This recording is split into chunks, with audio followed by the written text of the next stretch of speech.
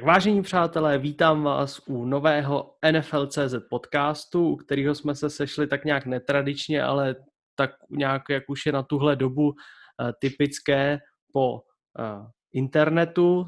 Vítám tady Radima Kroulíka, kterýho už znáte, to je můj typický host. Čau Radime. Čau. A chtěli bychom si dneska povídat něco o free agency, o tom, jak to proběhlo, který změny nás jako zaujaly a který hráči a které přestupy byly ty nejdůležitější nebo nejzásadnější pro jednotlivé týmy. Je to doba podcastová teď, je to v podstatě jediný způsob, jak můžete slyšet cizí hlas, když nejdete zrovna do obchodu nebo do práce, ale to není tak úplně cizí hlas. Takže doufám, že se vám to tady bude líbit a začneme teda z ostra a první naše téma nemůže být nic jiného než přestup Toma Bradyho do Tampa Bay. Tak Radime, co na to říkáš? Samozřejmě je to velký šok na jednu stranu, protože Brady strávil 20 let u Patriots, takže to je opravdu ikona New Englandu, ale zase, když se člověk na to podívá trošku jako blíž, tak jako pochopí, že ty signály, že by to k tomu mohlo dojít, bylo už poměrně dlouho. Navíc v NFL málo, kdy opravdu jeden hráč je schopný vydržet celou kariéru, která trvá ještě navíc vlastně 2 dekády v jednom týmu, takže ať už to byl Peyton Manning či někdo jiný, tak málo kdy opravdu ten jeden hráč vydrží v jednom týmu. A ty signály byly už vlastně od dob, kdy u Patriots byl ještě Jimmy G a pak vlastně Belichick musel rozhodovat mezi ním a Bradym, takže tam nějaký spory už začaly být. Plus v posledních letech Brady chtěl po Patriots dlouholetý kontrakt, kdežto Patriots to chtěli brát z roku na rok, protože tak nějak jako když už mu klepala 40 na dveře, tak přestávali věřit, že opravdu bude schopný hrát na vysoký úrovni. A což teda zatím se mu daří, ale takže ty spory začaly narůstat a bylo to asi nějaké jako logické vyústění a zase až takový šok pro lidi, kteří se opravdu snažili odprostit od toho, že přece Brady nemůže hrát za jiný tým. A když se na to dívali racionálně, tak ta šance po nevydařeném playoff proti Tennessee, tak jako si myslím, že už asi všichni tušili, že k tomu může dojít. No navíc ten platový strop Patriots je fakt docela nabitý. Teď je tam v současné chvíli, já nevím, myslím 3 miliony nebo něco takového. Já jsem tam to koukal, je tam krásný milion celý jedna. Dokonce. No, takže tam bylo jasný, že v podstatě ty požadavky Toma Bradyho, který se už dlouhodobě spekulovalo, že pod 20 milionů dolarů nepůjde a bylo zveřejněný vlastně to, že žádnou slevu domácím Brady jako není ochoten akceptovat, takže to asi dopadlo tak, jak to dopadnout muselo. Na druhou stranu je to prostě odchod obrovský sportovní ikony, možná i nejenom jako sportovce, jako hráče, ale možná i jako člověka z té organizace Patriots, který tam prostě bez pochyby zanechal obrovskou stopu.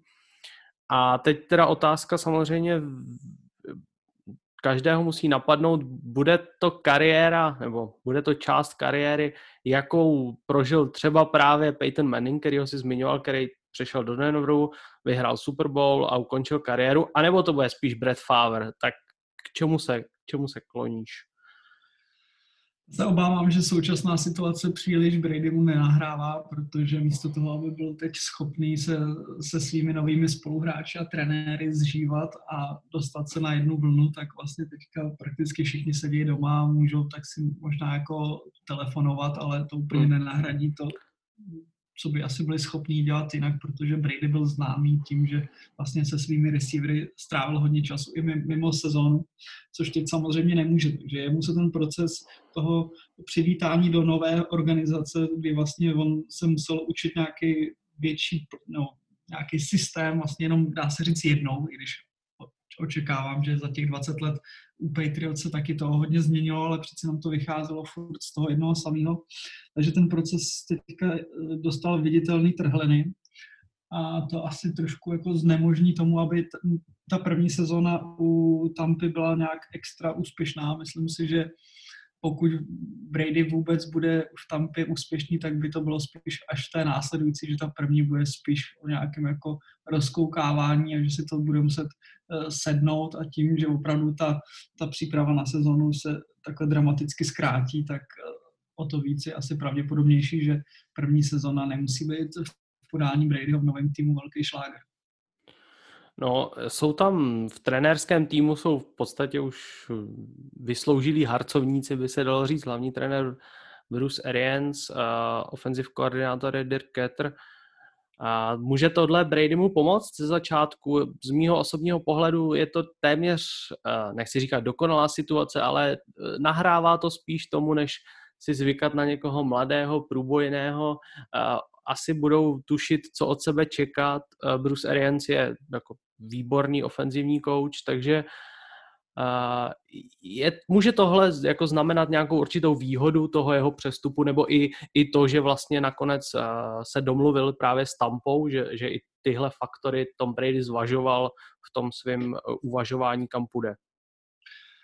Jako takhle, pokud někdo má šanci v současné situaci to zvrátit a aby opravdu Tampa byla úspěšná s novým quarterbackem, tak jako to je zkušenosti na pozicích trenérů je klíčová, že jestli je někdo schopný se tomu vzepřít nepřízní současné situaci a připravit tým, který vlastně projde gigantickou změnou, aby byl ten tým připravený na to soupeřit v divizi a dostat se do playoff a něco tam uhrát, tak určitě je dobrý mít na své straně takovou personu, jako je Bruce Arians. Takže určitě všichni vlastně trenéři, kteří jsou na ofenzivní straně míče, kteří s Bradym budou úzce spolupracovat, tak jsou právě ostřílení borci.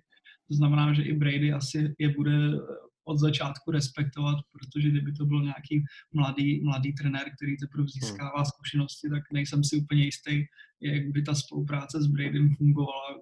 Neříkám, že Brady by asi jako je vůbec neposlouchal, ale bylo by to něco komplikovanější.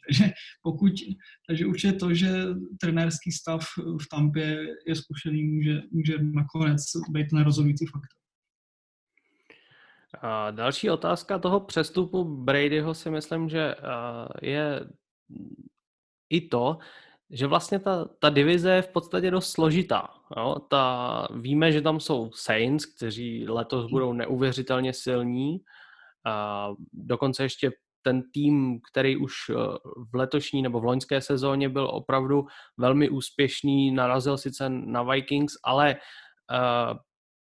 přece jenom to byl velmi úspěšný a tým, který pořád vyhrával. Navíc teď ještě posílili, takže máme tam super silné Saints, ale máme tam i silnou Atlantu, která sice neprožila úplně jako zázračný rok, na druhou stranu se velmi očekává jejich jako kvalitní návrat. Jo? Takže tady už jsou 3 potenciálně opravdu silné týmy, které všechny mají na to dostat se určitě do playoff, možná i jako dál než jako do dalších kol playoff.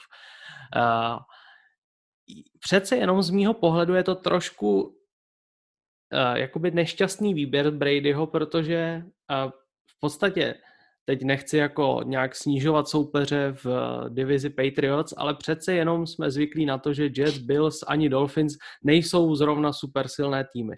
Ale teď Brady 2krát v sezóně bude hrát proti Breesovi a 2krát v sezóně bude hrát proti Mattu Ryanovi. Myslíš si, že si taky jako řekl v hlavě, že jako tak teď jim fakt ukážu, že jsem teda ten nejlepší quarterback a jako dokážu 2krát porazit Breese a 2krát Ryana? Já si myslím, že nebo to i nějak veřejně se snažil prohlašovat, že jeho primární motivací ke změně týmu nejsou rozhodně peníze. Znamená, že on by nešel do týmu pouze za vidinou, že dostane od toho týmu největší kontrakt. To už si myslím, že jako léta vydělávání má za sebou, navíc má manželku, která vydělává víc než on, takže to asi nebyl úplně ten hlavní motiv, ale on chtěl jít do týmu, kde má šanci vyhrát a tím vyhrát, jako on určitě nebude spokojený s tím, když vyhraje divizi. To jako, jestli to má Bradyho ve svých 43 letech, což mu bude, až začne sezona, tak jestli ho jako láká, že vyhraje divizi, tak to už si zažil tuším 17krát, takže to asi není úplně to po čem by snil. Takže on musí věřit tomu, že jeho nový tým je schopný nejen vyhrát divizi, ale je schopen vyhrát konferenci a nakonec i Super Bowl. Takže já si myslím, že a samozřejmě všichni teďka se dohadují, jestli za úspěchy Patriots byl Brady nebo Belichick.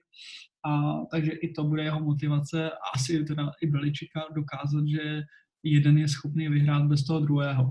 Byť si myslím, že oba to budou mít teda extrémně složitý. Ale rozhodně věřím tomu, že Brady si je 100% jistý, že může jít proti Breesovi a proti Ryanovi a proti komukoliv, kdo bude v Carolině a že bude schopen vyhrát. No, to jako bez debat. No a úplně poslední, co bych tak nějak ještě k tématu Tom Brady rád pořešil, je to, že asi není žádným moc velkým tajemství, že několikrát ho v Patriots zachránila obrana. Zvlášť v těch počátečních letech, tomu tak určitě bylo.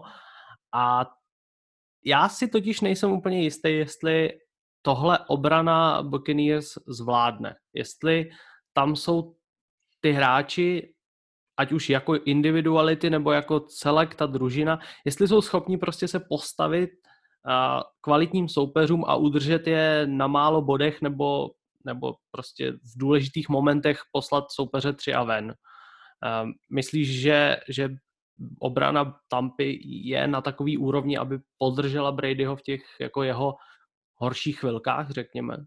Ale to je jako strašně zajímavý argument, protože to víceméně nahrává tomu, že fotbal není hra jednoho hráče a víc by to teda dávalo za pravdu tomu, že Belichick byl důležitější než Brady, protože právě fotbal málo kdy jako jeden hráč stačí na to, aby ten tým vyhrál divizi nebo dokonce Super Bowl. A není to úplně NBA, kdy se dá říct, že všude, kde hraje LeBron James, tak jsou to jako favoriti na titul. Takže, ale myslím si, že loni ukázala obrana Tampy, že tam nějaký jako potenciál je. Oni nemusí být číslo 1, co se týká obrany, takže pokud nebudou vyloženě jako dostávat každý zápas 30-40 bodů, ale spíš se budou držet mezi 10 a 20, tak pak už ten útok v čele s Brady může jako stačit. Já si nemyslím, že by Tampa byla na úrovni, že opravdu budou vyhrávat zápasy 10-7, ale je to třeba, aby právě nemusel Brady každý zápas skorovat minimálně 30 bodů. A myslím si, že ta důležitost té obrany není v tom, jak ty říkáš, v tom kontinuálním držení soupeře na těch nízkých bodech, ale to spíš možná o tom v tu určitou chvíli zabrat a vyhnat toho soupeře ze hřiště, nebo v ten určitý moment, kdy se ten zápas může lámat, jestli ta obrana dokáže toho soupeře zastavit nebo ne. To si myslím, že je takový možná důležitější pro útok typu, který budou mít asi Buccaneers s Tomem Bradym. Určitě. Asi se posuneme dál od Toma Bradyho, o tom už bylo řečeno dost a dost. Další téma, který bych rád jako nakopnul a rozvedl, vlastně trochu souvisí s odchodem Toma Bradyho. S odchodem tohohle hráče by se dalo říct, že Patriots svým způsobem oslabili, nebo určitě oslabili. A na druhé straně se nám tady formuje jako až téměř neuvěřitelné zastoupení men v týmu Dolphins. Do Dolphins totiž přešel ofenzivní tackle Eric Flowers, linebacker Kyle Van Noy, cornerback Byron Jones a defenzivní end Emmanuel Ogba. Jenom tady v tom free agency jsou to 4 poměrně velká zvučná jména a k tomu bych ještě rád dodal, že Dolphins mají v draftu 2020 5., 18. a 26. pick v prvním kole a k tomu ještě 2 výběry v druhém kole. Tohle vypadá, že se Dolphins, jakože u Dolphins to bude ten rok, že letos to bude ta sezóna. Bude nebo nebude? Ale ty karty mají rozehraný zatím poměrně dobře. Myslím si, že když Brian Flores opouštěl Patriots a šel dělat head coach Dolphins, tak asi jako tušil, že je schopen se dostat do takhle solidní pozice, v jaký je teď. Nicméně známe spoustu příkladů a myslím si, že Cleveland Browns ten příklad ukázali hned několikrát, že i když to vypadá na papíře, jakože budoucnost je světlá, tak stačí párkrát minout v prvním kole, což oni ukázali taky, měli myslím 3 výběry v jednom draftu, prakticky všechno minuli a jsou furt, nebo tak teď se trošku zvedli, ale rozhodně jsou furt na míle daleko tomu, kde chtěli být. Takže ten potenciál toho, že Dolphins vystřelí vzhůru, je obrovský. Zvuční jména ve free agency určitě tomu pomůžou. Nicméně málo kdy tým je schopen vítězství ve free agency, takzvaný, málo kdy vede k tomu, že se to přetransformuje na nějaký úspěch na hřišti. Takže do toho ještě jako daleko. Myslím si, že fanoušci Dolphins asi cítí, že se něco děje a mohlo by to konečně výst někam dál, ale ten draft je úplně klíčový. Pokud se jim podaří draftovat správného quarterbacka, což si myslím, že asi bude jejich cíl tím prvním pikem jít po quarterbackovi, ať už to bude kdokoliv, tak pokud tenhle pick nevyjde, tak je prakticky celá snaha úplně zase vníveč a bude to tak, jak to bylo. Nemyslím si, že by Fitzpatrick nebo jemu někdo podobný byl schopen ten tým dovést k nějakému velkému úspěchu, ale ten potenciál tomu, že by Dolphins mohli se opravdu dostat ze spodku tabulky někam na vrchol, je velká. Souhlasím s tebou v tom, že na tom 5. výběru půjdou z 99,9% pro quarterbacka, tam asi není co řešit. Na druhou stranu ještě pořád máme v NFL, a budeme se o tom bavit později, ale já už to teď trochu nakousnu, 2 relativně kvalitní quarterbacky, který jsou jako volní hráči a Dolphins mají spoustu místa pod platovým stropem. Myslíš si, že je reálný ten scénář toho, že by Dolphins ještě vzali buď Cama Newtona nebo Jamesa Winstona jako takovou pojistku, co kdyby náhodou ten draft nevyšel, nebo prostě půjdou Fitzpatrick a Tua nejspíš, nebo Fitzpatrick a někdo, kdo zbyde? Tak teď možná mě doplníš, Fitzpatrick pořád je ještě pod smlouvou, nebo už není v Dolphins? Já si myslím, že je pořád v Dolphins, ale...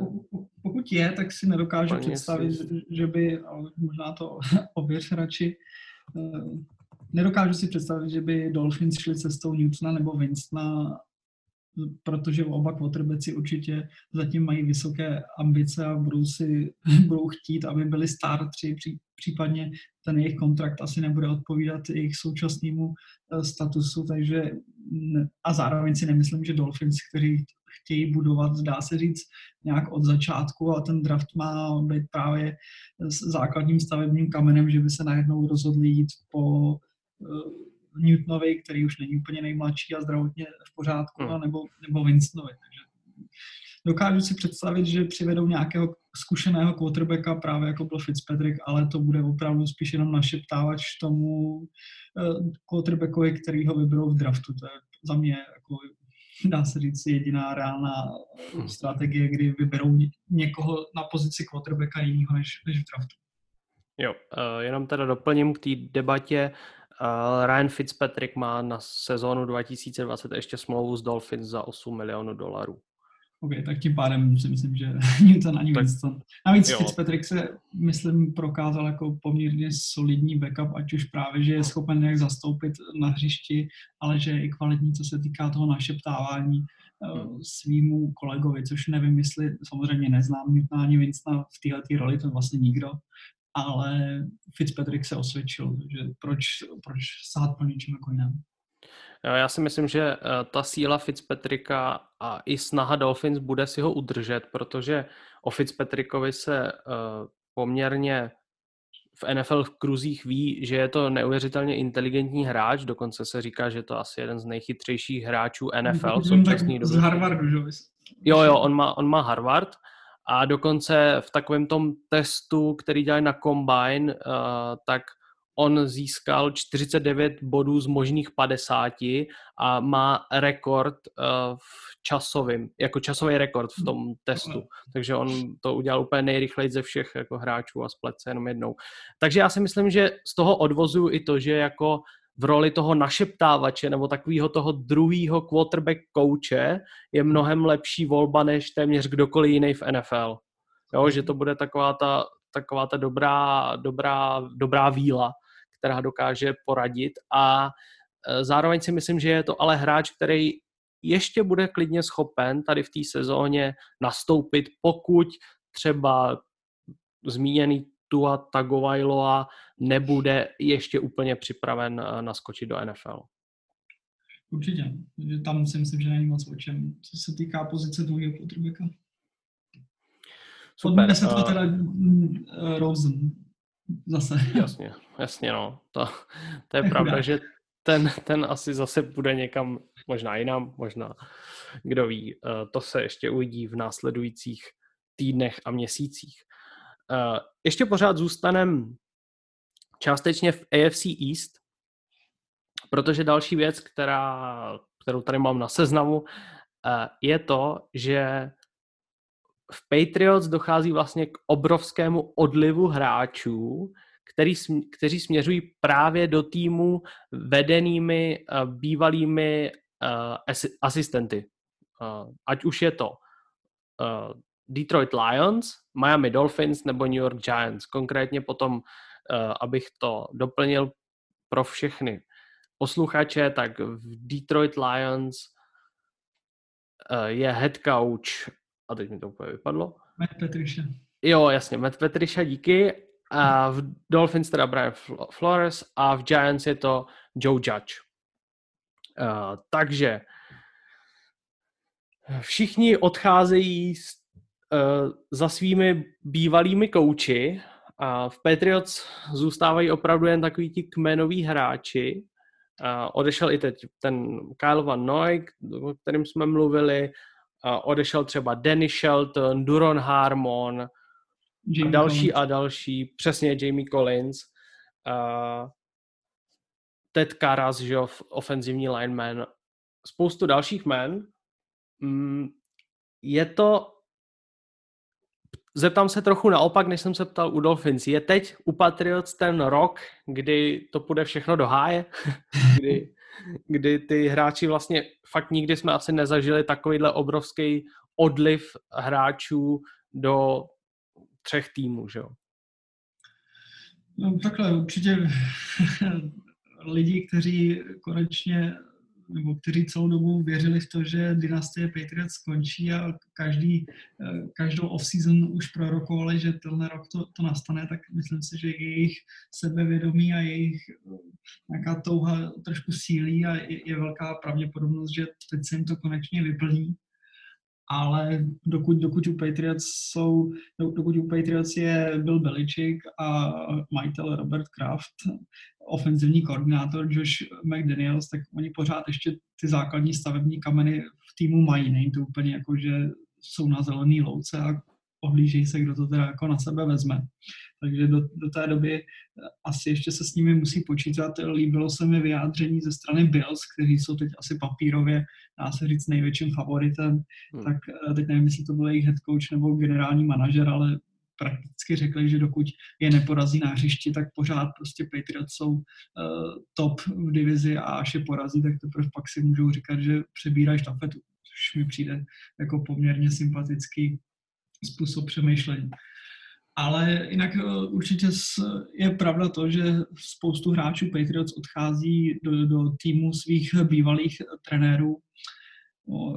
Ono to má tak jako dvě strany mince. Na jednu stranu trenéři chtějí v těch svých nových týmech vybudovat nějakou kulturu, která se bude podobat Patriots.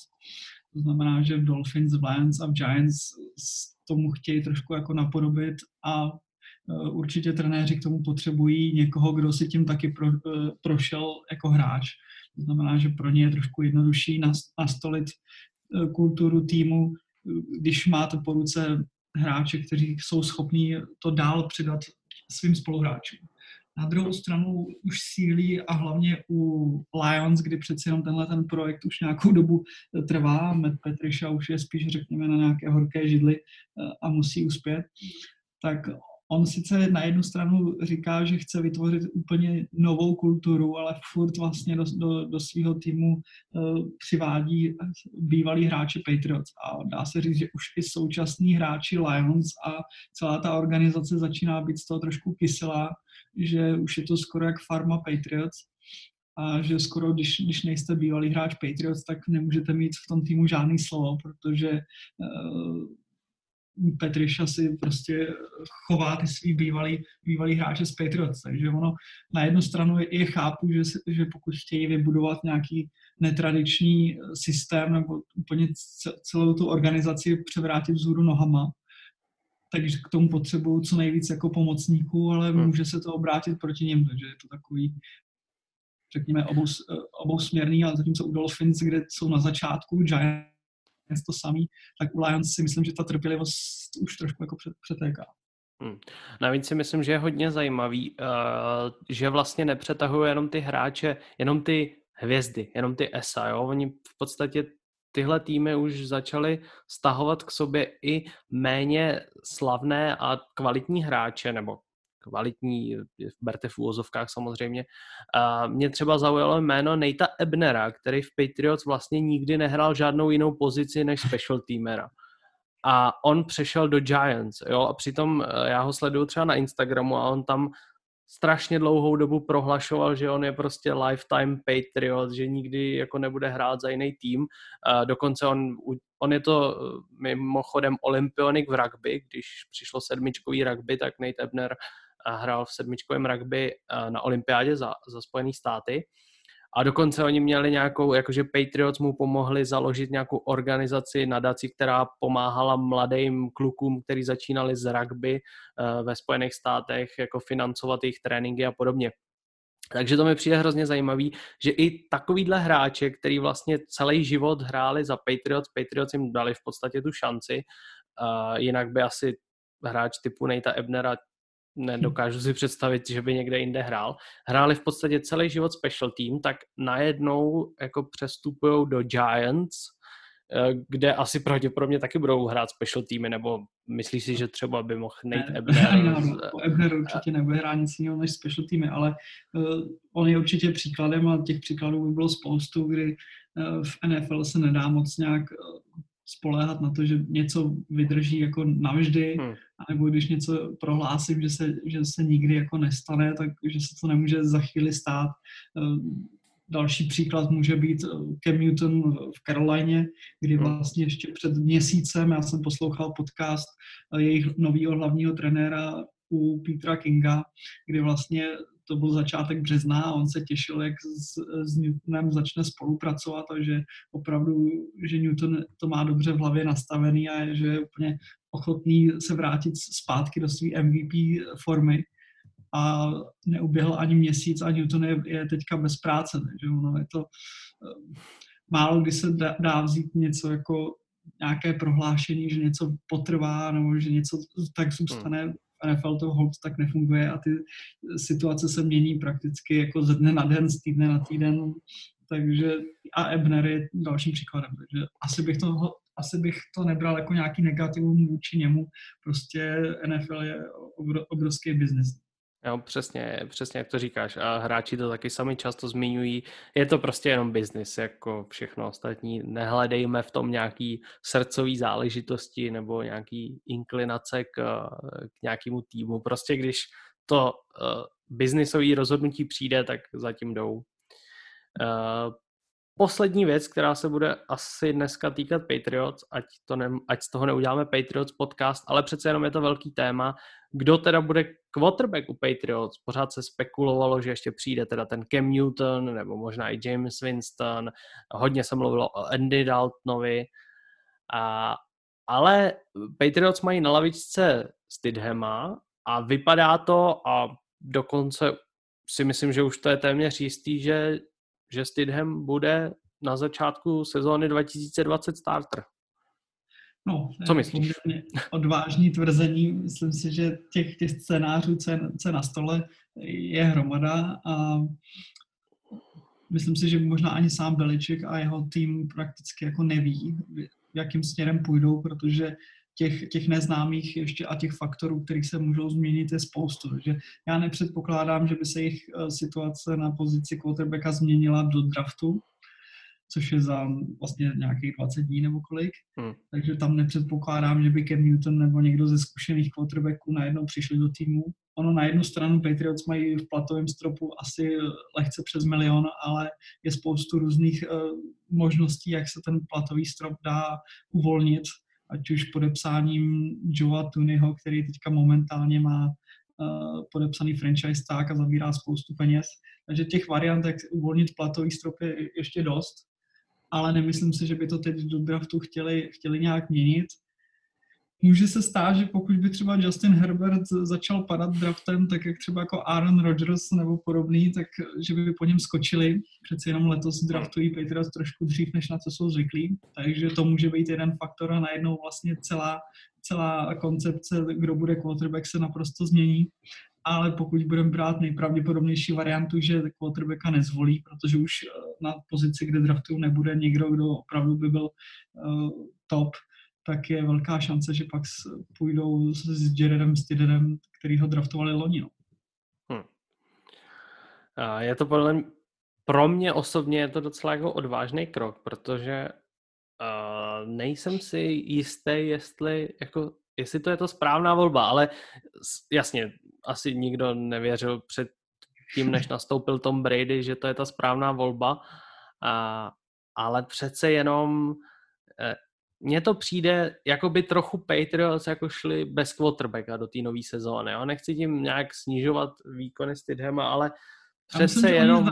Zároveň oni pochopili, že těch quarterbacků, těch zkušenějších je vlastně víc, než kolik je volných míst, takže oni nejsou ani nějak extra tlačený časem, protože přestože volný trh už je otevřen poměrně dlouho, tak stále máme k dispozici, dá se říct, bývalý jedničky draftu, což nebývá úplně zvykem. Takže oni asi si jsou dobře vědomí toho, že nejsou úplně tlačený časem a můžou vyčkávat, co se vlastně stane na draftu. Draft, zvlášť letos, který bude asi trošku, řekněme, divočejší ve spoustě ohledů, tak najednou se může stát, že opravdu v prvním kole draftujou, půjdou podobným stylem, jako šli Chiefs po Mahomesovi, kdy vlastně udělali velký trade a myslím, že 10. místo museli poskočit hodně, takže je možný, že i něco takového se stane. Takže zatím bych řekl, že oni jsou poměrně v klidu, asi vyčkávají, připravují se na draft a jsou s tím OK, že na začátku dubna nemají úplně pozici quarterbacka vyřešenou. Na druhou stranu času je dost, draft může všechno změnit a třeba se ukáže úplně nějaký překvapivý tah, kterým Belichick zase všechny ohromí a všem nám spadne čelist a budeme si říkat, jaký je to génius. No, nebo třeba ne, kdo ví. Pryč od Patriots, posunem se dál. Hlavá půl hodinka Patriots, to si myslím, že je tak akorát. To je tak akorát. Posunem se teda k tomu asi nejzvláštnějšímu nebo nejdivnějšímu tradu, který se odehrál, a to je trade hvězdního wide receivera DeAndre Hopkinse do Arizony Cardinals za running backa Davida Johnsona a 4. kolo draftu. Asi všichni víme, že kvality DeAndre Hopkinse jsou neuvěřitelné. David Johnson měl úžasnou první sezónu, pak se zranil a od té doby už jako nic moc a 4. kolo jako za jednoho z nejlepších receiverů, možná i nejlepšího receivera NFL, je to dost málo. Co tím vůbec Texans můžou? Mimochodem vtipný je, že když tenhle trade zadáte v Madenu, tak vám ho nepřijme. Takže co tím vlastně může jako vedení Texans vůbec, jako, co si od toho můžou slibovat? Texans mají trošku zvláštní situaci v tom, že oni asi loni nebo předloni vyhodili generálního manažera a tu roli převzal Bill O'Brien, jejich head coach. Takže on teď zastává de facto jak funkci hlavního trenéra, tak generálního manažera, což si myslím, že je téměř jako nemožné zvládnout a je opravdu jenom pár lidí, kteří jsou schopní ty dvě funkce zastávat najednou. Takže to je asi jeden faktor, který do toho hraje. A poslední kroky Texans na poli právě tradeů ukazuje, že že Bill O'Brien se toho teda rozhodně nebojí, co se týká kontroverzních tradeů. Takže to je určitě jeden faktor. Druhý je právě to, že tím, že Bill O'Brien je trenér a začalo se nějak prosakovat, že jeho vztah jako trenér a hráč s Hopkinsem není úplně ideální, plus Hopkins se dožadoval lepšího kontraktu, to znamená, že tam byl i nějaký rozpor hráč a management týmu, což zase zastává O'Brien, tak si myslím, že prostě v jeden den O'Brienovi prostě nějak překliklo a řekl si, že už toho má dost, že už to jako nebude trpět a chtěl ho vytradovat.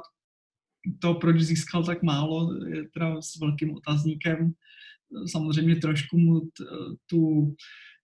to, co mohl získat za něj, narušuje to, že letošní draft má být naprosto nabušený, co se týká receiverů, takže to mohlo trošku jako odrazovat týmy, vyhazovat spoustu draft picků a vlastně i jeho kontrakt drahý, když si za měsíc budou moct dovolit novýho receivera. Takže možná to trošku snížilo hodnotu toho tradu nebo těch týmů, kteří by byli ochotní tradovat, ale i tak je to naprosto, jako jak jsi říkal, no, tak když už to odmítne i Madden, tak to o něčem vypovídá. Ale je prostě důležité to brát nejenom optikou toho papíru, protože Hopkins prostě sice je fantastický receiver, asi top, nebo určitě top, ale ta lidská stránka je prostě nezanedbatelná, pokud ten hráč dělá v týmu problémy, tak občas bývá lepší se ho prostě zbavit. A na druhou stranu jako Hopkins, že ho vidíme to všude, téměř v každém týmu, nebo nechci říkat v každém, ale ve spoustě týmech se prostě ty hvězdy staví na hlavu a nechodí na tréninky a neúčastní se kempu a různě jako, že ho chtějí víc přihrávek na sebe a víc pozornosti a podobně a podobně. Nic z tohohle jsme od Hopkinse neslyšeli. Je to možný, že to prostě Texans ututlali, to jako nespochybňuju, ale na druhou stranu mně vždycky přišlo, že Hopkins si na tom hřišti odehraje to svoje, zas tak pozornost nepotřebuje, nevyžaduje a vždycky, i když Texans třeba neměli kvalitního quarterbacka nebo měli nějaký jako takový průměrný quarterbacky, na který už historie dávno zapomněla, tak DeAndre Hopkins je vždycky dokázal povznést na úplně jinou úroveň. Jo, najednou tam ty komplety byly a nikdo jiný v podstatě nebyl schopen ty míče zachytávat než DeAndre Hopkins. Teď najednou Texans řeknou v podstatě svojí tváři franchise, ačkoliv to je asi J.J. Watt, i když jeho čas už taky možná trochu pominul. Hele, běž a my za tebe vemem tady injury prone running backa. Jo, to, jako, mně to vůbec nedává smysl. Jo, David Johnson v té své rookie sezóně byl neuvěřitelný, hrál strašně dobře, ale od té doby je to fakt téměř nula. Jo. A za mě není prostě úplně překvapením nebo šokem, že hráč je vytradovaný, i když je to právě vlastně, dá se říct, top na své pozici. Ono i Odell Beckham, když byl tradovaný, tak to taky jako asi nikdo předtím neočekával, zvlášť když jejich generální manažer říkal, že rozhodně není jako k dispozici, aby ho vytradovali a za měsíc ho vytradovali. Takže za mě jako trady skvělých hráčů pro mě nejsou šokem. Myslím si, že kdybychom viděli do zákulisí, co jsou schopní generální manažeři jako nabízet, kteří hráči z jejich soupisky jsou k dispozici pro trade, tak bychom se asi divili. Takže za mě je to většinou spíš ten šok nastává až v momentě, kdy zjistíme, co za to ten tým jako byl ochotný pustit, což tady rozhodně je to spíš na úrovni šoku. Když to srovnám s Vikings receiverem Stephon Diggs, tak přeci jenom ta kompenzace ze strany Bills byla naprosto jako, nevím, jestli adekvátní, ale dramaticky vyšší. No, jako rozhodně adekvátnější by se dalo říct, než čtvrtý kolo a David Johnson.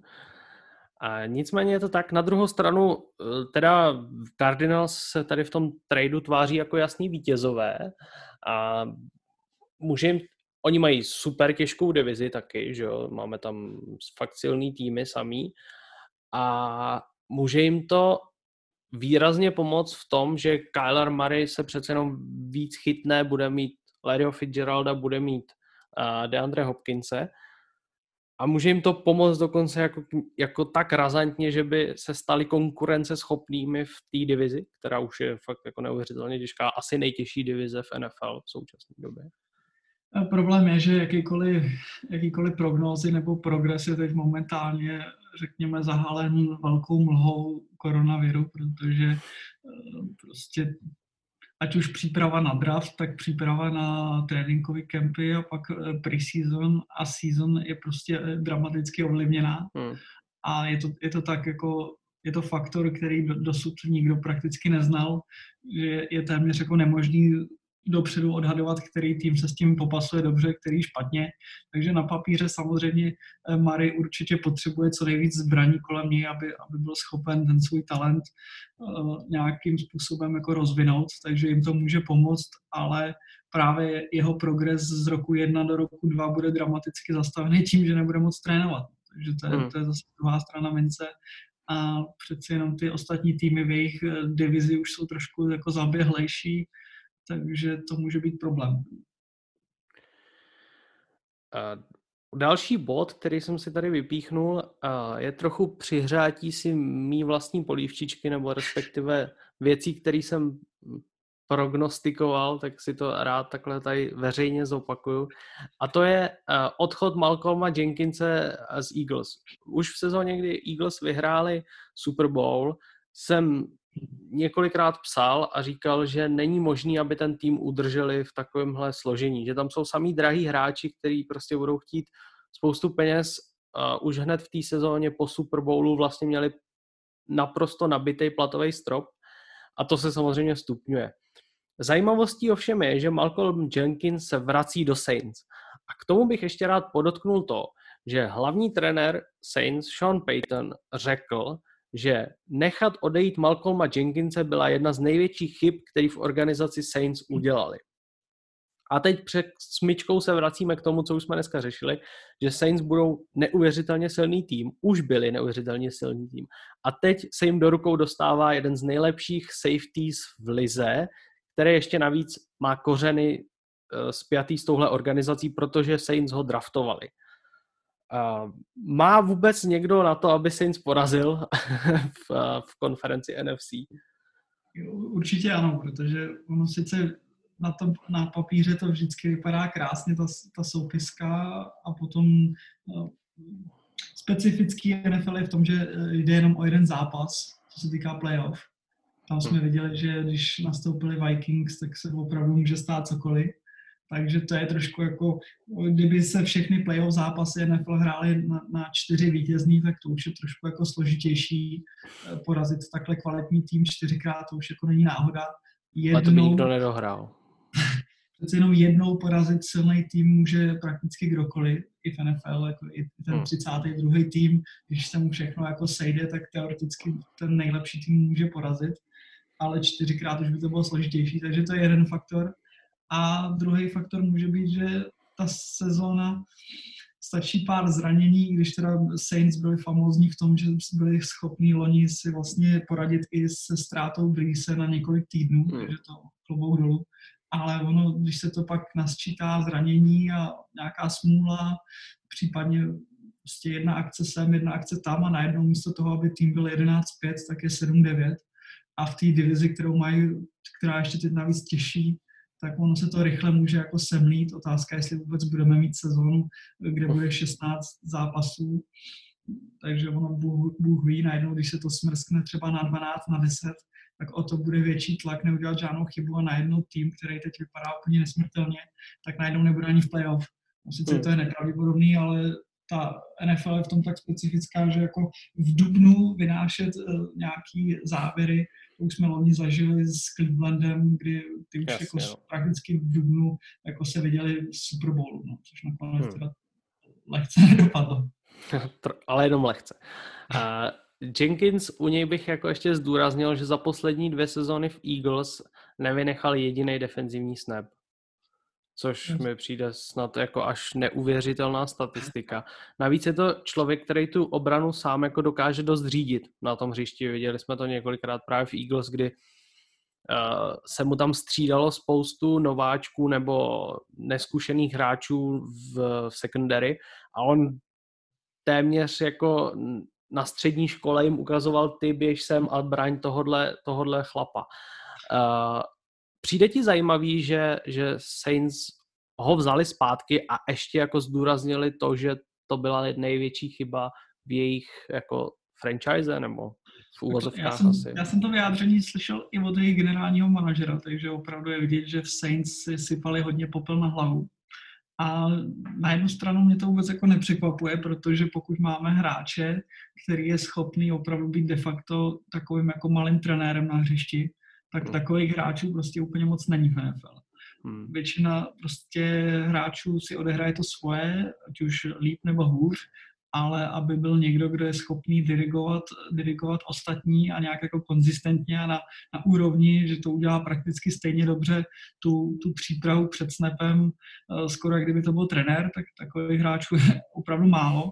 A zase se budu vracet k tomu, že tím, jak ta příprava na sezonu bude velmi pravděpodobně omezená, tak mít hráče na hřišti, kteří de facto suplují pozici trenérů, je naprosto se nedá ani vyčíslit, jak moc je to pro tým důležitý. Takže pokud Jenkins bude schopný vrátit do playbooku Saints nějak rychle a bude mít tu roli dirigenta secondary nebo celý defense, tak to se ani nedá vyčíslit v žádné statistice, protože ta komunikace na hřišti je klíčová a letos to bude asi platit dvojnásob. Navíc velmi výborně atleticky připravený dirigent obrany, že to se hodí dvakrát. No, další bod je přestup Marcuse Marioty z Titans do Raiders. Tady ten bod jsem vypíchnul protože Mariota tam podepsal v Las Vegas, teda už musíme říkat, v Las Vegas podepsal smlouvu na $7,5 milionu, tuším. Teď nevím, jestli to náhodou není 8, ale prostě nějaký takový číslo. A je to podle tebe potenciální soupeř o pozici startera, anebo je to jenom drahý backup, který prostě bude krýt Dereku Carrovi záda a budou si povídat o zápase v šatně? Takhle, trenéři a management Raiders hodně stál za Carrem, zvlášť když se hodně spekulovalo, že by Brady mohl být novým hráčem Las Vegas, takže tam oni se snažili jako co nejvíc dát najevo, že jsou spokojení se svým stávajícím starting quarterbackem, což je jedna strana mince. Na druhou stranu otázka je, kolik quarterbacků v NFL starterů je na úrovni, že už v dubnu mají de facto jistou pozici startera. Myslím si, že spoustu týmů to má na úrovni, že mají backup quarterbacky, kteří rozhodně tam nejsou o to, aby podávali pití. A zvlášť v poslední sezóně, kdy bylo naprosto brutální počet zranění starting quarterbacků a skoro každý tým potřeboval do zápasu začlenit backup quarterbacky, tak najednou se trošku jako změní to, co si vlastně týmy o backup quarterbackích myslí. Takže začíná být podle mě téměř standard, že pokud nemáte fakt jako budoucího člena síně slávy na pozici quarterbacka, tak prakticky žádný quarterback nemá jistotu starting pozice, protože vy potřebujete mít v týmu backupa, který opravdu je schopen kdykoliv nastoupit a něco tam odehrát. Ať už jsme to právě viděli v roli Saints, anebo jsme vlastně viděli i Steelers, kteří vlastně přišli o quarterbacka hnedka asi v druhém zápase. A i tak byli vlastně pořád v boji o playoff. Takže myslím si, že nemyslím si, že Carr by byl na úrovni, že je nedotknutelný. Určitě má startovací pozici o trošku posunutou, že opravdu pokud tu přípravu nebude mít tragickou, tak začne jako starting quarterback. Ale pokud by se mu úplně nedařilo, byl z formy, bylo vidět, že celou off-season strávil na gauči a naopak Mariota je v životní formě, tak si dokážu velmi rychle představit, že se bude pozice starting quarterbacka měnit. Mě na tom podpisu zaujala možná ta výše toho kontraktu. Je pravda, že Marcus Mariota pořád je quarterback braný v prvním kole. Na druhou stranu platit si backupa za $7,5 milionu na sezónu je poměrně vysoká částka vzhledem k tomu, že... Ano, ne. No jasně, ale jako že jo, zase vzhledem k ostatním hráčům, jo, prostě sežere ti to 5,5 milionu dolarů vůči dalším, který bys mohl dát najít třeba jiný pozice a tak dále.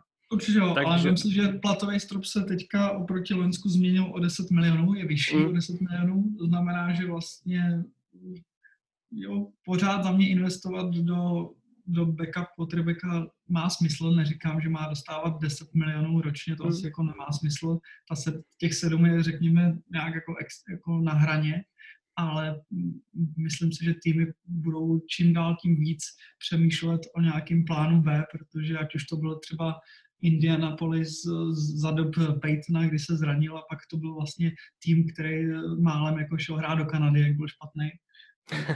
To už asi jako, a loni prostě těch zranění bylo tolik, že jako momentálně přemýšlet nad backupem musíš skoro v rovině, že dřív nebo později se na to hřiště jako opravdu jako ukáže. Takže jako, a těch quarterbacků pořád není dost, jako backup quarterback je pořád poměrně jako vzácný zboží, pokud to fakt nechceš mít toho nosiče vody, ale ten ti zase nic moc neuhraje. Takže myslím si, že častěji uvidíme backup quarterbacky se smlouvou, která se podobá jako Mariotovi. Nemyslím si, že to je nějaký výstřelek, zvlášť když vezmeme, že generální manažer za mě jeden jako stop manažerů vůbec teďka v celé NFL, takže nemyslím si, že oni nějak postupují chaoticky, nahodile a bláznivě. Myslím si, že to bude standard. No, dokonce si troufnu odhadovat, nebo myslím si, že je možnost, že by třeba, protože Mariota má výborné atletické dovednosti, že by třeba možná na určité akce chodil třeba Carr, jakoby na 99,9% akcí by chodil Carr, ale když se to bude hodit 2 yardy od endzóny třeba, přijde Mariota, jako jo, je to podle mě taková jako možná alterace. Že budou chtít napodobit to, co vlastně dělali Saints s Hillem. No, je možný, že to, co vlastně Sean Payton nějak nastavil hru se 2 quarterbacky, nebo určitě častější hru se 2 quarterbacky, že se začne objevovat další tým, který to bude zkoušet. A je pravda, že Mariota určitě možná asi není na úrovni fyzicky tak jako Hill, to je přece jen trošku jako za mě hříčka přírody, ale má k tomu blízko.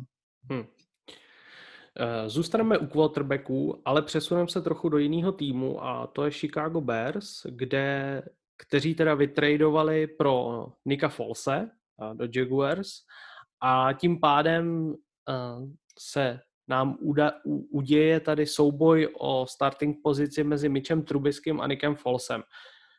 Nick Foles v Jaguars nějak jako zásadně neohromil, byl spoustu času zraněný a i když zraněný nebyl, tak ho asi zastínil Gardner Minshew. Otázka teda samozřejmě jednoduchá. Kdo si myslí, že z těchto 2 to nakonec vyhraje tenhle souboj? Tak já se obávám, že u fanoušků Bears momentálně převládá trošku skepse nad Mitchem Trubiskym, zvlášť když si uvědomí, koho v tom draftu, ve kterém ho brali, mohli mít. No. Takže, ale pořád si myslím, že evidentně nad ním v týmu alespoň nezlomili úplně hůl. To znamená, že pořád si myslím, že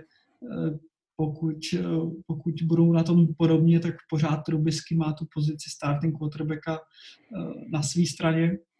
A Nick Foles je fantastický v tom, že on je skvělý backup. On je přesně ten typ backupa, kterýho tým rozhodně jako chce mít na svý soupisce, protože on rozhodně nebude nějak na Trubiskyho útočit, ať už přímo nebo nepřímo. Nebude podkopávat to, že momentálně prostě starting quarterbackem není Foles, ale Trubisky.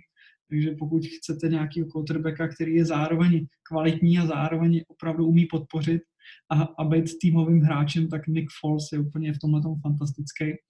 Navíc jsme teda viděli, že na hřišti v nějaké omezené časové době je schopen hrát na top úrovni, ještě to neukázal teda po celou sezonu. Takže za mě Nick Foles je, dá se říct, možná i top backup quarterback a otázka je, jestli z něho dělat něco, co možná není. Což pořád asi teda předpokládám, že se snaží být starting quarterbackem. Přece jenom i tam se točí trošku jiný peníze, ale myslím si, že s Folesem může být opravdu jako ten ultimátní backup quarterback, o kterého bude obrovský přetahování, protože jich moc není. Oni si to Bears můžou dovolit, chci říct tím, jako mít na lavičce Nicka Folese, který nebude úplně za levné peníze, ale protože Mitch Trubisky ještě hraje pod nováčkovskou smlouvou. Ve chvíli, kdy jakoby se i Trubisky přesune do té pozice, kdy už bude chtít nový kontrakt, plnohodnotný kontrakt, tak si myslím, že ta situace už bude složitější. Na druhou stranu Nick Foles má tu smlouvu, kterou mu dali Jaguars do roku 2022, ale potom už teda hraje za docela solidní peníze. Letos je to za 15,5 milionů, ale tam předpokládám, že ještě asi něco budou platit z toho Jaguars, nebo nevím, jak to přesně je. A 2021 ale už potom hraje za 20,6 milionů. Já myslím, že oni opravdu jako počítají s tím, že teďka Trubisky prostě hraje za nováčkovský kontrakt. No. To znamená, že mohli tenhle rok ještě využít z téhletý v uvozovkách kličky a Trubisky bude hrát v letošní sezóně o další setrvání v týmu. No. Pokud bude hrát podobně, jako hrál loni, tak si myslím, že moc bohatý kontrakt Trubisky moc nevysmlouvá. A naopak možná by se tím pádem Bears už jako full time přesunuli k Folese. Oni de facto tímhletím krokem si získali rok navíc, kdy ještě Trubisky mu dávají šanci se zvednout a ukázat ten potenciál, proč ho brali tak vysoko. Ale pokud se Trubisky mu nepodaří svoji výkonnost dramaticky zvednout, tak prostě pořád mají Bears pod smlouvou Folese, což je solidní alternativa. Takže teď je hodně tlaku na Trubiskyho, aby ukázal, jestli na to má nebo ne. Z pohledu Bears je to asi docela dobrá situace, protože oni si v podstatě vlastně můžou vybrat ze dvou potenciálně kvalitních quarterbacků, který teda bude ten správnej, ať už si vyberou Folese nebo Trubiskyho. Ať už toho nebo toho, tak jednomu budou prostě muset ty peníze zaplatit a uvidí, který z nich je teda kvalitnější. Další téma, který jsem tady zvolil, jsou ještě stále volní hráči a vybral jsem jenom pár men, který se hodně zmiňují v free agency, od kterých se předpokládalo, že už touhle dobou budou třeba podepsáni. Začal bych těmi, o kterých už jsme mluvili, je to teda Cam Newton, quarterback z Caroliny Panthers a Jameis Winston z Tampa Bay Buccaneers. Kam si myslíš, že by třeba Winston s Newtonem mohli, nebo kde je jejich jako teoretický uplatnění? Myslím si, že Newton má extrémní problém v tom, že momentálně nemůže podstoupit zdravotní prohlídku. To znamená, že žádný tým s výjimkou vlastně Caroliny netuší, jak na tom zdravotně je, což podle mě je jako jediná překážka, proč ještě nemá jako nové angažmá, protože jinak je to prostě stále relativně mladý quarterback a pořád prostě je to bývalý MVP a bývalá jednička draftu, takže a nemá za sebou tolik špatných sezon, co se týká výkonnosti, ale právě jediný, co ho zatím zbržďovalo, bylo zdraví. Takže pokud by Newton mohl vesele jezdit po celé Americe a podstupovat lékařské prohlídky u všech potenciálních jako nových týmů, tak jsem přesvědčen, že teď už by dávno měl nějakou novou smlouvu. Takže on na současnou situaci možná trpí skoro nejvíc. V úvozovkách teda trpí, asi by mohl být na tom ještě hůř. Ale takže za mě, dokud se neuvolní opatření, aby opravdu týmy mohly důkladně si prostudovat, jak na tom je, tak si nedokážu momentálně představit, že by některý tým šel do rizika, že ho podepíše, aby pak za několik týdnů nebo měsíců zjistili, že vlastně na tom zdravotně není vůbec dobře a nemůžou s ním počítat buď ani na začátek sezony, anebo že vlastně jeho zdraví visí na vlásku. Takže pro mě je trošku jako s velkým otazníkem a on bude muset vyčkávat, si myslím, u Winstona, když přeskočím na dalšího quarterbacka, ten teda žádný zdravotní problémy nemá, takže tam de facto jediný, co musí najít tým, který si natolik věří, že že dokáží jeho nešvar v podobě interceptionů zvrátit a že budou schopní ho trošku jako převychovat a trošku víc, aby dbal na to, aby nedělal turnovery.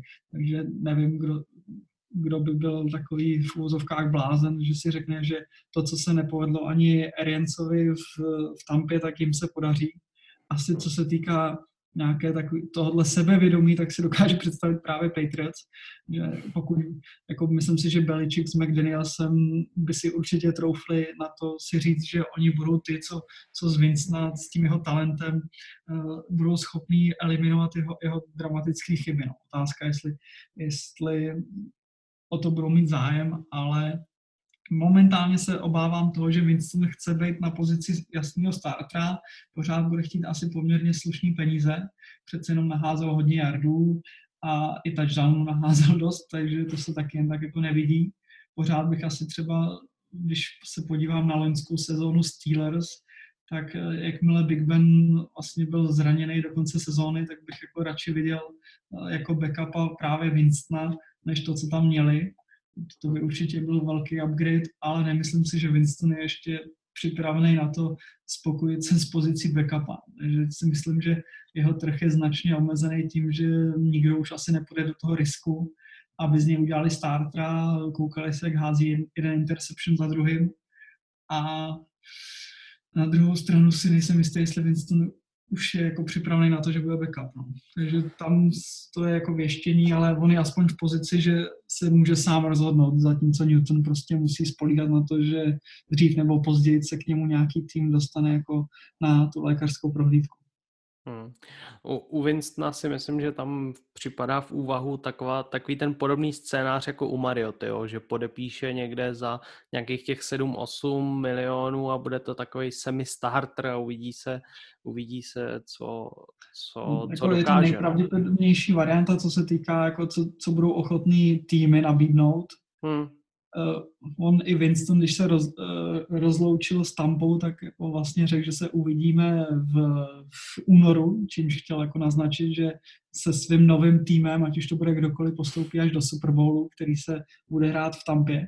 Takže evidentně jeho sebevědomí je pořád jako vysoký a myslím si, že pořád očekává, že dostane smlouvu, která bude jako na úrovni starting quarterbacka a ještě jako neříkám, že asi top 5, ale asi pořád jako přemýšlí o nějaký víceletý a pořádný smlouvě pro quarterbacka. No. Takže jsem zvědavý, jestli sleví ze svých nároků, ať už v průběhu času, že zjistí teda, že po něm nikdo úplně jako neskáče, protože zatím jsem ani nenašel zmínku o tom, že by o něm někdo přemýšlel. Což je zvláštní, že prostě žádný spekulace, nic, on jako kdyby de facto skončil. Žádný tým prostě neprojevuje, ale alespoň částečně zájem. Vlastně žádný novináři nebyli schopni jako zjistit, že by zrovna jejich tým v jejich městě měl o ně zájem, což je hodně jako zvláštní. Takže myslím si, že brzo budeme muset slevit ze svých nároků a jít tou cestou jako Mariota. No a u Newtona, jak říkáš, to bude všechno záležet přesně jenom na tom, jak je na tom zdravotně a kdy bude schopen podstoupit ty lékařské prohlídky. Z dalších hráčů tady mám především 2 pass rushery, a to je Jadeveon Clowney a Everson Griffin. Jadeveon Clowney vybraný Texans jako jednička draftu a teď poslední sezónu odehrál v Seahawks a Everson Griffin samozřejmě z Minnesota Vikings. U toho Clowneyho jenom ještě předešlu to, že se hodně mluvilo o tom, že chce $20 milionů na sezónu. Teď v poslední době se objevily informace, že slevil ze svých nároků a že mu bude stačit pouze $17 milionů. A hodně se spekuluje o týmech, jako jsou Tennessee Titans, protože přece jenom pod Vrablem už hrál.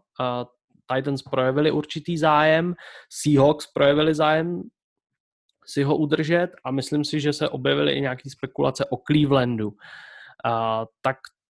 A Griffin tam je tak nějak poměrně ticho po pěšině, trochu se mluví o tom, že zůstane ve Vikings, akorát, že přistoupí na jiné podmínky kontraktu, ale Vikings už mají tak strašně málo místa pod platovým stropem, že si to moc nedokážu představit. Za mě Clowney je na tom hodně podobně nebo prakticky stejně jako Newton. On měl určitá zranění v průběhu sezóny a nikdo vlastně netuší, na čem je, takže nedokážu si úplně představit, že by někdo tak nějak jako naslepo házel 20 milionů a pak jako doufal, že ty lékařské prohlídky dopadnou dobře. Byť je potřeba teda říct, že většina kontraktů, které se od začátku volného trhu podepsali, tak jsou ještě furt podmíněný tím, že hráči splní zdravotní prohlídky. To znamená, že třeba Todd Gurley v Atlantě sice už víceméně si plácli na podmínky, ale pokud on přicestuje do Atlanty a tam lékaři zjistí, že jeho kolena už jako sotva drží Gurleyho na nohou, tak velmi jednoduše se můžou z toho kontraktu zase jako rozvázat, respektive ho ani nepodepíšou. Což myslím, že zrovna Gurley je určitě jako v úvozovkách ten smutný top kandidát, který jako nakonec tu smlouvu nebude schopný podepsat, protože neprojde zdravotní prohlídkou. A Clowney je víceméně úplně to samý. Teď, kdyby s někým podepsal, tak stejně je to tak jako hodně v mlze, s výjimkou samozřejmě Seahawks, ty jako jediný ví na čem je, protože hráči podstupují prohlídky i na konci sezóny, takový ty výstupní. Takže nedokážu si úplně představit, že by teď momentálně, a to je asi zase jediný důvod, proč Clowney ještě nikde nepodepsal, že těch informací o něm je strašně málo, těch zdravotních. No. On zároveň ještě takový typ hráče, že otázka je, jak moc by seděl třeba do šatny, že přece jenom on přijde mi i na hřišti, že když chce, tak je neuvěřitelně dominantní, ale velmi často taky jako úplně nechce. A nebo právě i z důvodu zranění. Takže možná ty otazníky, které kolem něj visejí, jsou tak jako velký, že teď momentálně žádný tým po něm nechce skočit. No. Je teda paradoxní, že máme situaci, kdy máme na volném trhu, který začal vlastně před asi 3 týdnama už, nebo 2, tak máme 3 hráče, kteří jsou bývalí jedničky draftu. Jako, podle mě se to asi nikdy nestalo. To asi nejspíš ne. Z těch ostatních jmen už asi jenom přečtu nebo zmíním nějaký, který mě zaujaly, už k tomu asi nebudem přidávat nějaký komentář, aby tenhle podcast měl taky někdy konec. Je to z mýho pohledu Darqueze Dennard, cornerback ze Cincinnati Bengals, Alec Ogletree, kterýho Giants trochu překvapivě propustili z mýho pohledu. Devonta Freeman, velký jméno na pozici running backa, který běhal poměrně kvalitně, ale svoje zřejmě nesplnil očekávání, které od něj vedení Atlanty Falcons mělo. Eric Reed, to je trochu taková kontroverzní postava vzhledem k tomu, že projevil několikrát velkou sympatii k Colinu Kaepernickovi a celému tomu jeho hnutí. Hrál v Carolině Panthers, ta sezóna se mu úplně nepovedla a myslím si, že teď bude mít velkou snahu se vrátit tam, kde byl před touhle sezónou, tedy mezi jako top safeties v lize. Pak už jenom zmíním Logana Ryana, což je cornerback, který hrál v Tennessee Titans, a poslední velký takový jméno z mýho pohledu je Jason Peters, což je ofenzivní tackle Philadelphia Eagles. Poslední a takový smutný téma, nebo smutnější téma než tady ten celý zbytek je, jakým způsobem nám nastala situace, tedy celá ta věc kolem koronaviru ovlivňuje dění v NFL. Zdá se, že NFL je tu až za dlouho, že září je až za několik měsíců, že do té doby už samozřejmě všechno opadne a budeme v klidu, v pohodě, sezóna se rozjede. Jenže ona ta sezóna samozřejmě nezačíná výkopem v prvním zápase. Takže myslíš si, že sezóna proběhne tak, jak má, a nebo se to nějakým způsobem bude posouvat, měnit a přehodnocovat ještě to stanovisko? S jistotou se dá říct, že momentálně nikdo nic neví. To znamená, že pokud někdo by teďka tvrdil, ať už extrém 1, že se normálně všechno odehraje bez problémů a pohoda, tak to určitě tak není. Zároveň ještě jsme poměrně snad daleko i druhému extrému, že sezona nebude vůbec. Takže teď momentálně jsme spíš jako ve fázi, že všechny varianty jsou na stole a uvidíme, kam se to nakonec dostane. Ono už teďka se dá říct, že spoustu hráčů nebo týmů je tím jako poměrně, ono zase je potřeba to brát jako s nadhledem, oni sice jako týmy mají problém, hráči mají problém, ale tak pořád jako pokud nejsou tím zasažený, jako že nejsou nemocní nebo pořád jako to zdraví je asi důležitější, takže všechny tyhle ty problémy je potřeba brát jako s takovým jako nadhledem, že pořád je to v uvozovkách jenom sport. A pokud je to jenom v rovině sportu, tak ještě to není tak strašný.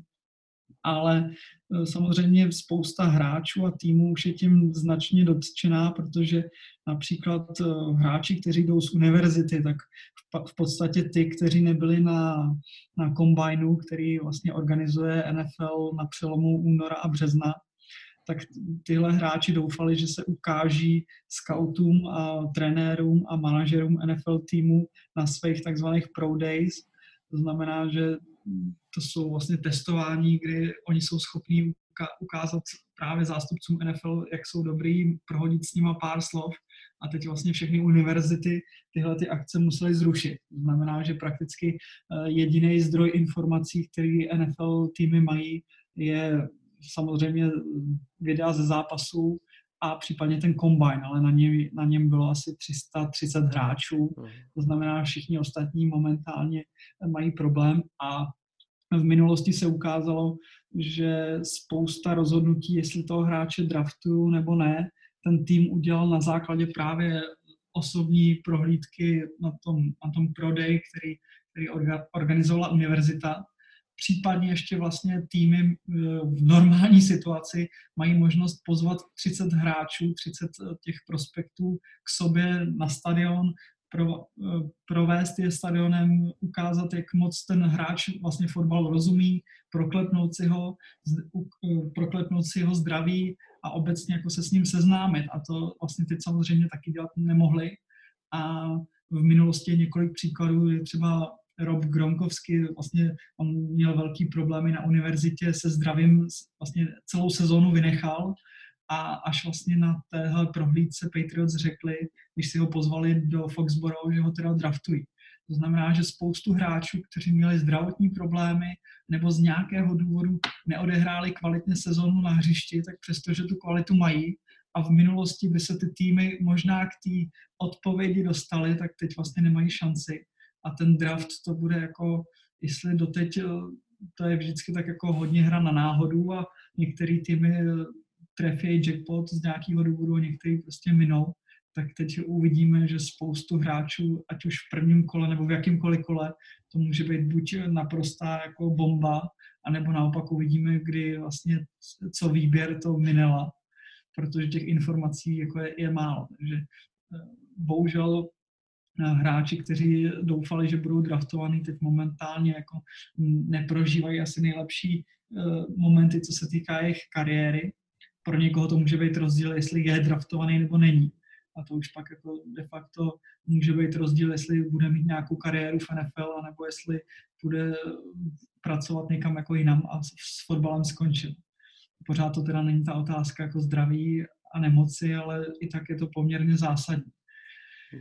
Na druhou stranu NFL pořád tvrdí, že draft proběhne tak, jak má, respektive termínu, co má a v podstatě je to jediná sportovní zábava, která Američany v blízké budoucnosti jako čeká.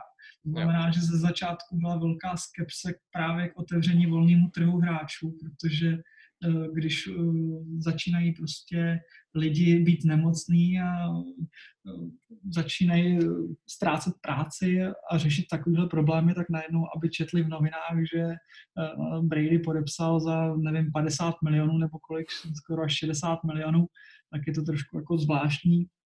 Ale nakonec se ukázalo, že vlastně všichni byli rádi, že něco takového je jako volný trh a teďka draft, protože se aspoň můžou věnovat něčemu jinému a mají trošku jako pozitivnější zprávy, i když vlastně ne fanoušci Patriots, ale fanoušci fotbalu, jo.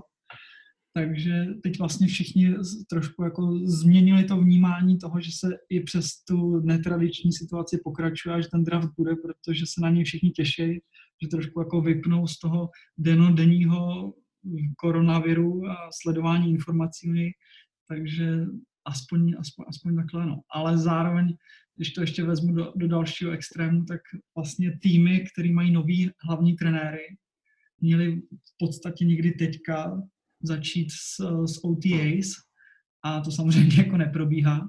To znamená, že ta příprava už teď začíná mít i ta konkrétní příprava na hřišti a na stadionech a meetingy, tak to už začíná jako nabírat problémy a ať už ta sezona začne nebo ne, tak už teď se dá říct, že bude velmi jako ovlivněna, i kdyby se v září opravdu začalo. Myslím, že jsi to zhrnul hezky, všechno k tomu už nemám v podstatě co dodat. Jediný, co snad je, že co bych rád ještě zdůraznil, že teda komisař Roger Goodell zdůraznil a několikrát zopakoval, že draft proběhne. A neproběhne teda v Las Vegas, s největší pravděpodobností to bude pomocí nějaký online konference nebo něčeho takového. Konkrétní detaily ještě nevíme. Jediný, co víme, že draft proběhne a proběhne v takovém termínu, jaký byl určen, tudíž nějakého 25. dubna, nebo teď možná 23 až 25, tak. Super. Jediný ještě, teda, co bych k tomu doplnil dalšího, co souvisí s tímhle tématem, já jsem si to tady poznamenal, protože mě to hodně zaujalo, že Drew Brees se svojí ženou, teda oni mají svoji nadaci, tak pomocí tady té nadace věnovali státu Louisiana na boj proti koronaviru $5 milionů, což je teda fakt obdivuhodný a neuvěřitelný. To je obrovská částka a myslím si, že je vidět, že Drew Brees je opravdu louisianský patriot. A je potřeba říct, že těch příkladů podobných, i když ne vždy v takové výši, je v NFL jako víc. Takže je vidět, že hráči, trenéři a i majitelé týmu teď myslí i na ty potřebnější a snaží se pomoct, jak se dá. Sociálníma sítěma taky proběhlo to, že Robert Kraft půjčil letadlo a kamiony Patriots k zajištění zásobování zdravotnickýma pomůckama v okolí Bostonu a podobně. Takže těch příkladů je určitě spousta. Myslím si, že téměř každý tým se nějakým způsobem podílí na tom boji proti té nákaze a vůbec proti tomu, čemu teď čelíme a trochu se snaží právě zvednout tu náladu těch lidí, kteří musí i přes ty všechny opatření chodit do práce a prostě bojovat s tím tak nějak svým způsobem. Úplně na závěr bych hrozně rád využil, nebo hrozně rád, ono je to takový smutný téma, ale využiju toho, že mám tady tebe, Radime, a chtěl bych se zeptat, jak na to reaguje pedokliga. Co se bude nebo nebude dít vzhledem ke koronavirové nákaze tady u nás v České republice, jak na tom bude nejvyšší soutěž amerického fotbalu u nás? Tak my jsme měli začít vlastně poslední víkend v březnu, takže oproti NFL ten začátek máme dřív. Takový špatně načasovaný. Momentálně samozřejmě vyčkáváme, jak se situace bude vyvíjet. To, jak jsem říkal v Americe, že nikdo nic neví, tak to samozřejmě platí i teď, i u nás. Takže momentálně stále je na stole několik scénářů, kdy by se mohlo začít hrát. Vím, že v Kopaný mají ambici, nebo tak nějak jako velkou touhu začít už v červnu, což si myslím, že je poměrně hraniční, ale jako přejme si to samozřejmě. Takže my budeme určitě chtít začít co nejdříve, aby se sezona odehrála. Přeci jenom nejsme jako jiné sporty, kde bychom měli velký počet zápasů, takže přeci jenom u nás ta základní část, která má normálně 10 kol, tak nevím, jestli budeme schopni odehrát v plné míře, ale přeci jenom ta redukce asi nebude u nás tak dramatická jako u sportů, který hrajou 40 a více kol. Takže já pořád věřím, že toho času je relativně dost a že budeme schopni pedokligu nastartovat, ale těžko teďka jako předvídat. Takže rozhodně jsme ve fázi, kdy zatím sezonu nerušíme, neodpískali jsme ji, věříme, že ji odehrajeme. momentálně připravujeme, že se trošku vrhneme i na e-sports, že začneme hrát ligu, Paddock E-ligu, to bude vlastně v Madenu, to znamená, že zástupci klubů budou moct mít šanci se aspoň změřit takhle virtuálně, protože asi si myslím, že Madden je u nás v naší komunitě amerického fotbalu populární, takže si myslím, že i to by mohlo být zajímavý, ale stále prostě si myslím, že je velmi, doufáme, že sezónu Paddock ligy odehrajeme. Možná to teda bude paradoxně souběžně s NFL, ale furt věříme, že to odehrajeme. To, pokud se nepletu a asi nečtu úplně všechny média, ale to si myslím, že je tady na NFL.cz, máme exkluzivní právo k této informaci, ne? To se ještě nikde jinde jste to nevypustili. Myslíš tu ligu? No. Ne, to už je veřejná informace, Sakra. Pokud všechno proběhne, no, jo. Bohužel. Ale pokud všechno proběhne, jak má, co se týká příprav, tak věřím, že bychom příští týden, to znamená na Velikonoce, mohli začít. Chtěli bychom, aby ty zápasy streamovali, aby z toho měli něco i fanoušci. Sice to není určitě tak atraktivní jako skutečný zápasy, ať už na samotných stadionech českých týmů nebo v televizi NFL, ale myslím si, že už se dostáváme do fáze, že i liga v Madenu bude jako velmi atraktivní a že se na to lidi budou chtít dívat. Já myslím, že určitě, já se na to docela těším, to bude docela zajímavý zpestření. No a nezbývá teda nic jiného, než ti poděkovat i za informace o pedoklize a samozřejmě za účast tady na tom podcastu. Jsem moc rád, že jsme to mohli spolu probrat. Všem posluchačům děkuju za poslech a za udržení nějaký naší tady víry v nás nebo v to, že budeme dál tvořit a dál fungovat. A samozřejmě buďte na sebe lidičky opatrný a mějte se fajn. No.